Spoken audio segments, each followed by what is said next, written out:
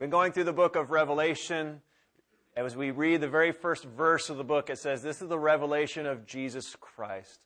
It's a revelation that's supposed to illustrate Him, show who He is. And last week we saw just how great He was, that even though we were in our sin, He saved us by His blood, has put us into a kingdom as priests to represent God. And Jesus is described as being the Alpha and the Omega, that He is the Almighty. He is God. There is no other God apart from Jesus. And this book is given to let us know who Jesus is and how He looks not only in the past and in the present, but also the future. And so that is the book of Revelation. Even as this slide that we have for the book represents, you have the Alpha and the Omega, and we're looking at everything through Jesus. We want to see what the world looks like today through Jesus' eyes. We want to see what the future looks like through Jesus' eyes. We want to make sure that our eyes are always on Jesus. We're looking through the Alpha and the Omega so that we see Him and everything in the world going on through Jesus. And so if you would turn your Bibles to Revelation chapter 1, we'll continue on with where we are in the book. We're going to start this morning at verse 9. Revelation chapter 1, verse 9 says, I, John, your brother and partner in the tribulation and the kingdom and the patient endurance that are in Jesus, was on the island called Patmos on the account of the word of God and the testimony of Jesus. And so if you recall, if you've been here, if you just need you haven't been here and you just need updating, John was a disciple of Jesus. He had gotten older, and he was the one disciple that was not martyred. They tried boiling him in oil, but when he wasn't even affected by that, while he was preaching the gospel, the emperor was so mad, he put him into exile on the island of Patmos. And so while he's on Patmos, he begins to write this book, and he says there, I, John, am writing to you. I'm a fellow partner in the tribulation. I'm a partner in what's been going on that's difficult and the endurance that's needed. And he says why he's on Patmos. I'm not here on a vacation. I'm not here because somebody just didn't like the way I've dressed. I'm here on account of the Word of God and the testimony of Jesus. John was on exile on Patmos because he was doing what I'm doing here freely today. I'm preaching the gospel. John was sent into exile for that. And I know for some of us, in America especially, we say, well, I'm glad that's not happening still today.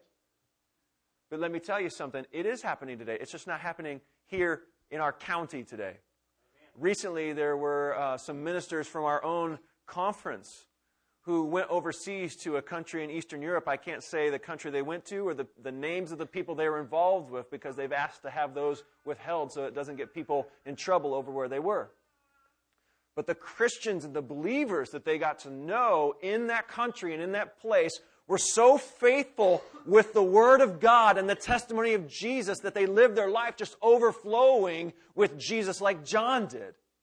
And here, in our century, in our day and age, in this year, they would go over and meet these Christians, and there was Christians who were being persecuted for the same gospel that John had also preached. It's happening today. They're so persecuted that a pastor who had preached, just like I'm preaching here today, spent 4 years in jail because they told him, do not preach, and he preached. One man who was sent in, he was a world-renowned judo wrestler, a powerful man. And when they put him into prison, they didn't want him to disrupt and become somebody who would cause them problems in prison, so they went and they cut his thigh muscle all the way down to the bone so that he couldn't fight against them. All that on account of the Word of God and the testimony of Jesus. And so it would be easy to say to John, I'm glad that doesn't still happen. It does still happening. And it may happen here one day. Would you be willing to have the testimony of God and of Jesus Christ and the Word of God on your lips if it meant doing what other Christians are already experiencing today? That's what happened with John. He's telling the churches that he's writing to, hey, we're in this together. You're undergoing persecution. I'm here because of Jesus. But I'm here to give you a message that's being sent from Jesus to encourage you. And he talks about what's going on in verse 10. He says, I was in the Spirit on the Lord's day, and I heard behind me a loud voice like a trumpet saying, write what you see in a book and send it to the 7 churches, to Ephesus and to Smyrna and to Pergamum, and to Thyatira, and to Sardis, and to Philadelphia, and to Laodicea. So John suddenly hears this, loud trumpet voice behind him. I can't do a trumpet very well. My wife, sometime get her on by her. She can do a mouth trumpet really well, can't you? She won't do it here for the crowd. But I just imagine a loud trumpet voice, because that's what John said. John goes around, whatever he sees, he writes. And so he hears this loud trumpet voice say, whatever you see, I want you to write it. I want you to give a testimony of what you see in these visions and send it to these 7 churches. Those 7 churches were located what is in modern-day Turkey. And so he writes to these 7 churches. Well, like we would do when he hears the loud trumpet voice, it says that John turns around to see who was talking. It says in verse 12, then I turned to see the voice that was speaking to me. And on turning, I saw 7 golden lampstands. And just to give you a preview, later on in the passage, you'll find that those 7 golden lampstands represent those 7 churches from Ephesus, Pergamum, etc. Lampstands represent churches. It's symbolic. So there's one standing in the midst of the golden lampstands, standing in the midst of the 7 churches. And in verse 13, in the midst of the lampstands, one like a son of man, which throughout Scripture is a description of Jesus. Jesus even calls himself the Son of Man. So we have a picture of Jesus standing in the middle of the lampstand, standing in the middle of the churches. And it says this. Now, think of your image of Jesus, what Jesus looks like. You've heard about him in Sunday school. Maybe you've seen pictures in your Bible, whatever. And this is what it says. Jesus, like a son of man, standing in the midst of the lampstand. It says, clothed with a long robe and with a golden sash around his chest. The hairs of his head were white, like white wool, like snow. And his eyes were like a flame of fire. His feet were like burnished bronze, refined in a furnace. And his voice was like the roar of many waters. In his right hand he held 7 stars. And from his mouth came a sharp 2-edged sword. And his face was like the sun shining in full strength. And so what you have here is a picture of Jesus that we don't often have a visualization of. When we think of Jesus, we think of him as a Galilean who is wearing some sandals, and he had kind of the general Palestinian look to him and a beard that's brown, maybe blue eyes. But that's not the description that's given here. It's something much greater. He's described as one who looks like a priest. He's described as one who's just in such ultimate power that he has flames in his eyes and a sword coming out of his mouth, and he's holding in his hand stars, and he's just a powerful picture of Jesus. White hair. There's one day when Elijah, he was about 4 or 5 years old, and he woke up one day and he said, hey, I had a dream and I saw Jesus. And me being curious about that, I said, well, that's cool. What did Jesus look like? And Elijah, never having studied the book of Revelation, never having heard it, he said Jesus had white hair and he had fire in his eyes. Jesus had given Elijah a dream that's exactly the picture that John received in the vision when he turned around and he looked at the trumpet voice. It was Jesus standing in the midst of the lampstands, not as one who was walking on the roads of Jerusalem, but one who was all-powerful God standing in front of him, just magnificent and glorious. Amen. That was Jesus. He is God, and he's standing in front of him. So here's John. John, as we know throughout the Gospels, was one who Jesus came to his fishing boat and said, you know what? No longer are you going to do your small business. I want you to come follow me and be fishers of men. John left his small business and all the money and his family business behind and followed Jesus. He was just a kid probably at that point, maybe in his teens or 20s. And he grew up, and it says that Jesus and him became good friends. He was the one described in the book of John as the beloved one. He was the beloved, and they were good friends. And so certainly they had lots of time together. They spent time in the garden. They were at the Last Supper. They walked the roads. And yet when Jesus comes and presents himself here in Revelation, he is so magnificent and so glorious in his look that what we find next is powerful. It says in verse 17, when I saw him, I fell at his feet as though dead. John, who's been friends with Jesus, ate dinners with Jesus, ate breakfast with Jesus, took care of Jesus' mom after Jesus had gone back to heaven. He, when he sees Jesus in all of his glory, falls down like he's dead. So powerful. Have you ever been in the midst of something so powerful you think you're about to die? I remember Katie and I, we were camping out in the wilderness of Idaho one time. We're those kind of campers where we kind of back the car up to the campsite and take the tent out and just kind of pop it there on the side. That's how we camp. And so we were out there camping, kind of inexperienced campers. And while we're in the middle of the wilderness of Idaho, we look out. It was a warm night, but we look out and this storm is coming. Now, I like watching storms, and I like lightning and thunder. To me, they're all kind of exciting. And so anytime lightning and thunder would come by our house, I was always looking out the window and exciting. So there we were at the door and the windows of our tent saying, here comes a storm. This is kind of exciting. And the storm got closer and closer. What I realized, I had not experienced a storm this powerful in a house this flimsy. And as it marched closer to us with more and more power presenting itself as something that was stronger than we were, we suddenly looked at each other and said, we should not be in this tent. We need to be in that car that's about 10 feet away from us. And so we unzipped our tent and we were running to our little car, our little hatchback. And in the midst of running that 10 feet, boom!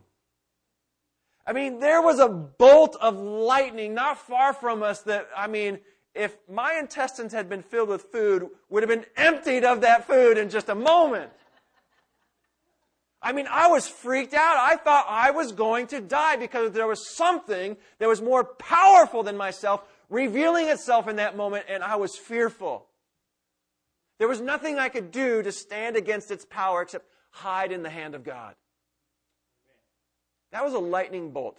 Now, John is standing in front of the one who created the lightning bolt that I saw in Idaho.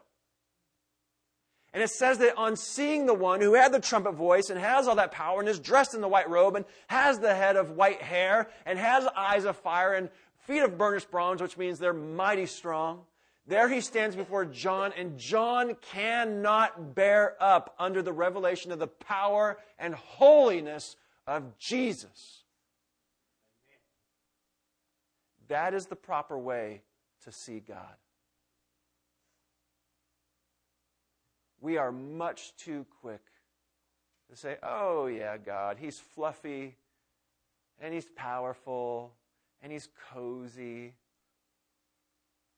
But God, throughout the Scripture, when He comes the closest to human beings in revealing His glory and His power, do you know what human beings always do in the Scripture when He just kind of pulls back the curtains and shows His power? What do human beings do? Say, yes, I can stand in your presence. No. The ones we know who have even the strongest faith say, I am about to die. Remember the children of Israel where they're out by the mountain and God is showing His glory in the midst of lightning and thunder and earthquakes and flames and a cloud in the midst of the mountain. They said to Moses, you go talk with God, because if we even hear His voice anymore, we will die. You have Daniel, who similarly sees visions of the Lord about things in the future. And when he sees the vision, so holy are they and magnificent. And what he sees is so awesome that after he sees them, it says that he is dreadfully sick and pale green. Isaiah, when he has the vision of the throne room, he's there and he says, woe to me, I'm a man of unclean lips. When God reveals Himself the most in all of His glory, our proper place as people is to recognize that we don't deserve and we're not worthy, nor are we powerful enough to be in His presence the way we are.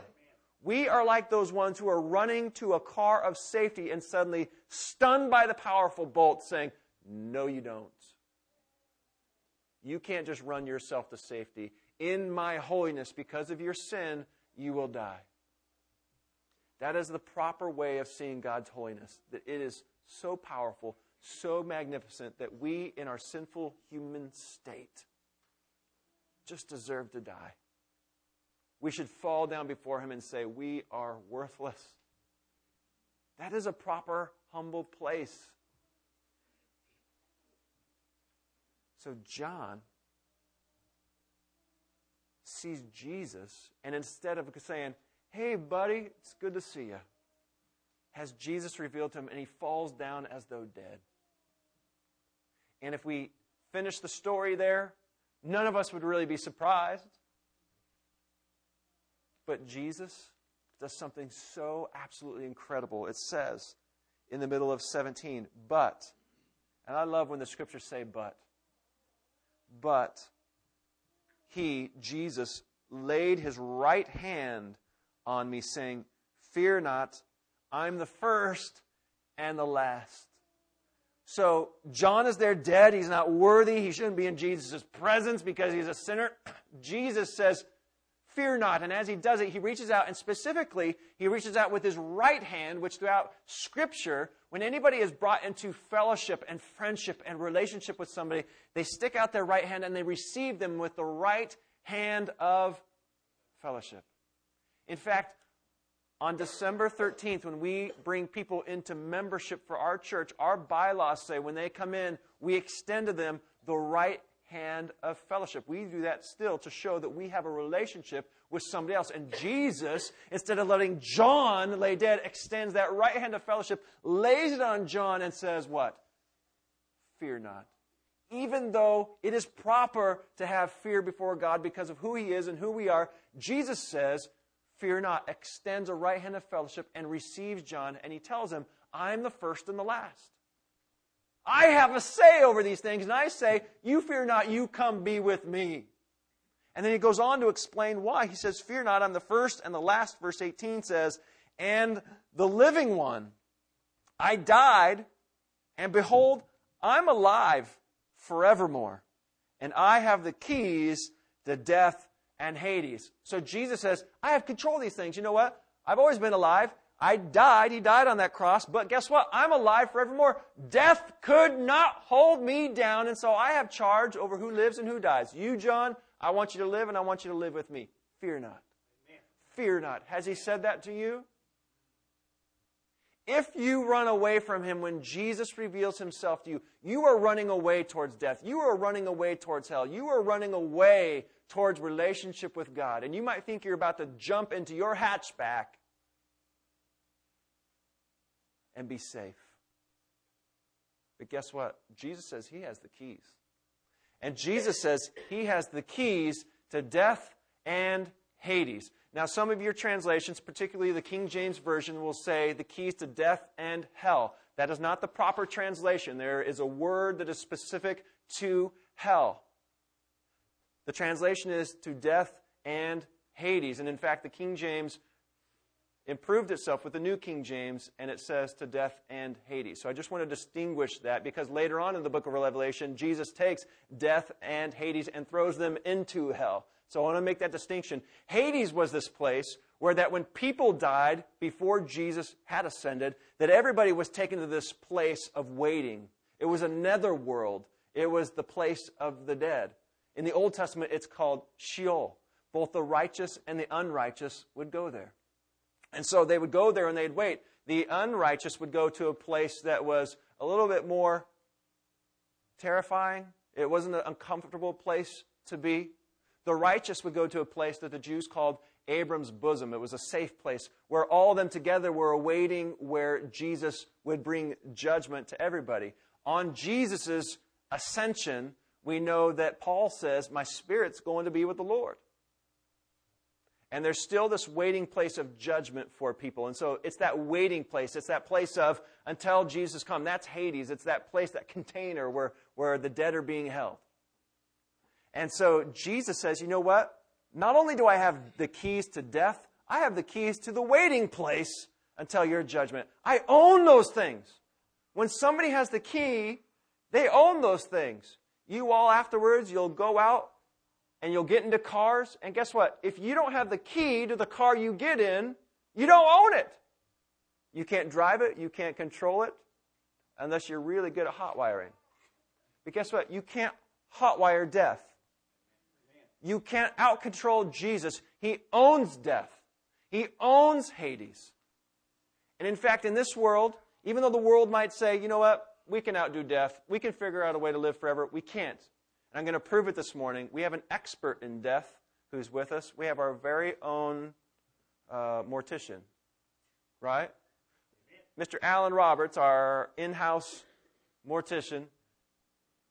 Do you have the key to death, my friend? Have you ever been able to have somebody in a box at your place after a death call and say, you know what, I'd really like you to live. I'm unlocking you back to life. Have you ever done that?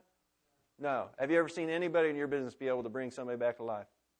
No. We have an expert on death in our presence. And him viewing every death that he's ever done, and every funeral, and everybody who's come across his path, and every textbook that he's ever read, and every case study that he's ever seen, has always said that when somebody dies, there is no one in this world that has a key to that casket, or who can take back the cover of that grave and say, I want you to live. There's nobody who has that control over death. There's nobody who has the ownership of Hades except for Jesus himself. And so when Jesus comes to John, and when he comes to you and I and says, hey, I died and now I'm forevermore, and guess what? Oh, I own death, and I own Hades. And there's no pastor, there's no mortician, there's no guru, there's no voodoo doctor, there's no policeman, there's nothing that can save you from death. It's good to hear Jesus says, but I can. I can save you from death. Death is a serious, serious thing. Young girl was out in the backyard digging a hole. And her neighbor, this grandpa, was looking out and saw that she was digging this hole. And so he got curious and he says, well, I'm going to go check on her, see what she's doing. So he goes over and he says, Hon, what are you doing? She says, well, I'm digging a hole because my goldfish died. And he stood back and he looked at the hole, and it was a big hole. And he said, well, don't you think that hole's a little big for your goldfish? And she said, real sad, she said, but my goldfish is in your cat.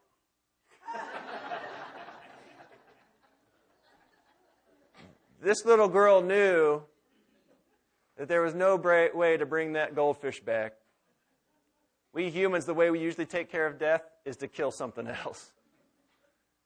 The goldfish and the cat were going in. You know why? Because there was nothing she could do to bring it out. There was nothing she could do to revive life into that. And the same is exactly true for every human being. There is nothing that can bring you life except for Jesus. In front of Jesus, either in this life, you will recognize His holiness and fall down and be like you're dead and say, I should die. I am so sorry. And He lay His hand on you and say, I forgive you. And He brings you into His presence, and you get to live with Jesus now and forevermore. Or there will be that day after you have been tossed into the grave, and because Jesus owns the grave, He will resurrect the righteous and the unrighteous, the righteous to live with Him forever, saved, but the unrighteous will stand there on that day. And Jesus, you will recognize to be all-powerful, all-holy. And if you are not saved, He has the power to take you out of that waiting place of Hades, out of death, and to cast you into hell. That is a place you don't want to go. The Scripture says that's outer darkness where there's weeping and gnashing of teeth. You don't want to go there. And so, isn't it great that John says, hey, I want to send you a revelation of Jesus. I want you to know who He is. And as John says, hey, this is who I am, he stands before John and says, John, don't lie down there dead. Be saved. Be in relationship with me. Come be with me. And send this message also to the churches. I want them to know I love them too. I want everybody to know that I've paid for their sin. I don't want them to live in fear. And I recognize that He's sending this to churches who are living in persecution. He's sending this to churches who are undergoing tribulations and need endurance. And His encouragement to them wasn't, it's going to get better. His encouragement was, you know what, in the midst of this, fear not. I've defeated death. I'm playing for the long game. I'm playing for eternity. What are you playing for? Who among us is playing for this world? And who among us is playing for eternity? There is only one way to play for eternity, and that is in this life to submit to Jesus on your knees and to say, Lord Jesus, I repent of my sin. Whatever you want in my life, it's yours. You are the King eternal, immortal, invisible, the only wise God. And so to you I submit. In your life, don't live for the temporary. I know it's easy. We have a complete world driven by temporary. Amen. We're coming into a season of the calendar, even the church calendar, that's often driven by temporary. This Christmas gift, this iPad, this jewelry, this new car, this new necklace, this bundt cake, whatever you want. It's going to make you feel good. That's all you want. That's all you need. Put it on your list. Make sure your husband knows that's what you want. We live for the temporary. What are you living for? What are you living for? John in that moment said, you know what? There's no jewelry, there's no iPad, there's nothing that's going to save me. It was just for Jesus in that moment to say, fear not, buddy. You come and live with me, and then you go and write and tell these churches what I have to say. And so that's Jesus. Recognize Him to be all-powerful, and in all of His power, in all of His love and His goodness, to want to extend that right hand of fellowship to you and say, fear not, on your feet, come and be with me. And then go live in the eternal. I guarantee you, it'll be far more rewarding than anything in this temporary life can give you. You go and talk to those believers who are in Eastern Europe, and you ask them whether they would change things and live for the temporary, maybe a muscle that's not cut, or not having their houses and their cars bugged, not having their privacy disturbed. You know what? They'd say, it's all worth it because we're living for our King. The ministers that went over and they talked to them, you know what they kept saying over and over about the church over in this country? They said this, you have never, ever seen a people more filled with joy and a people who are so loving and hospitable to people than these people who are being persecuted. That's living for the eternal. It's you being changed so much that you're willing to go and share Jesus and share Him with other people. You're affecting other people's life for their eternity. Are you living for the temporary? Or are you living for the eternal? This morning, if you recognize, I've been living temporary. I've been living for this, and this. Then it's probably true that you've taken that thing and you're worshiping that thing rather than the Jesus that we saw in the passage today. And so take that idol and just lay it down and say, Lord, I recognize I've been worshiping this more than I've been worshiping you. My mind has been about this.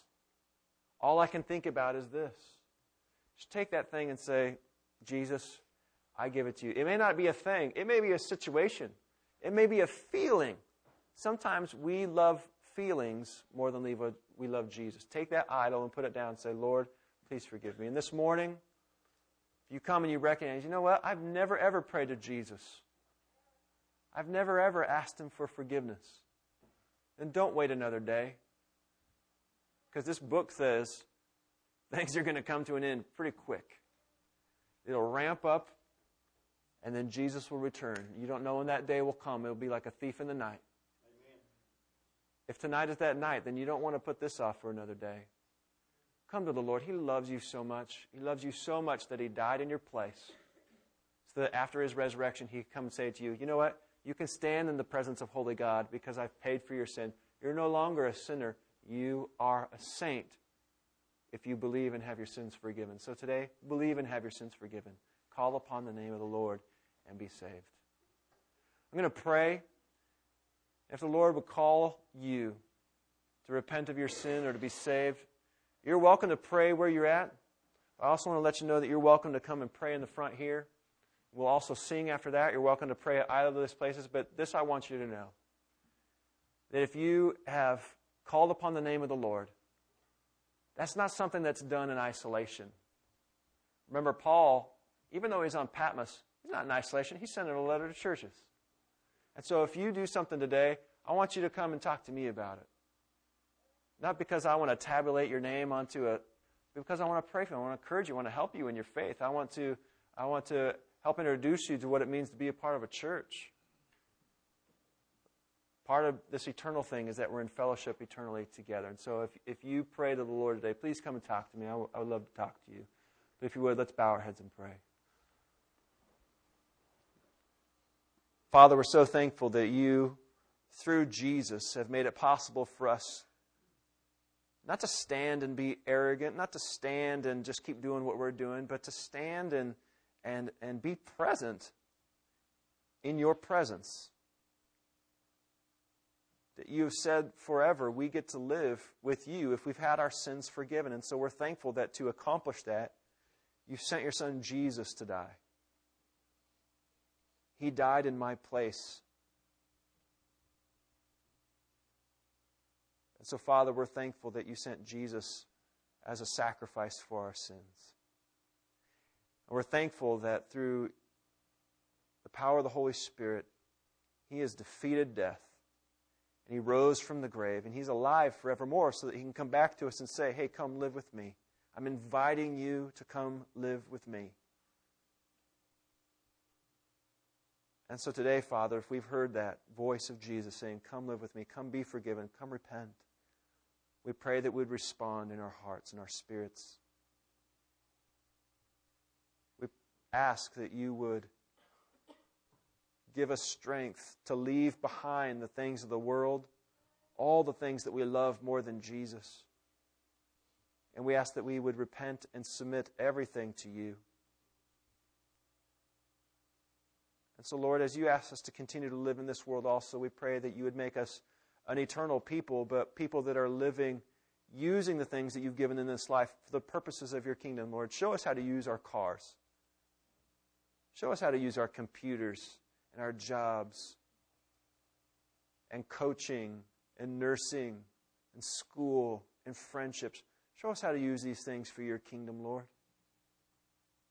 We pray that as we obey you, that you would fill us up with joy, and that where there is tribulation, that you would bring encouragement.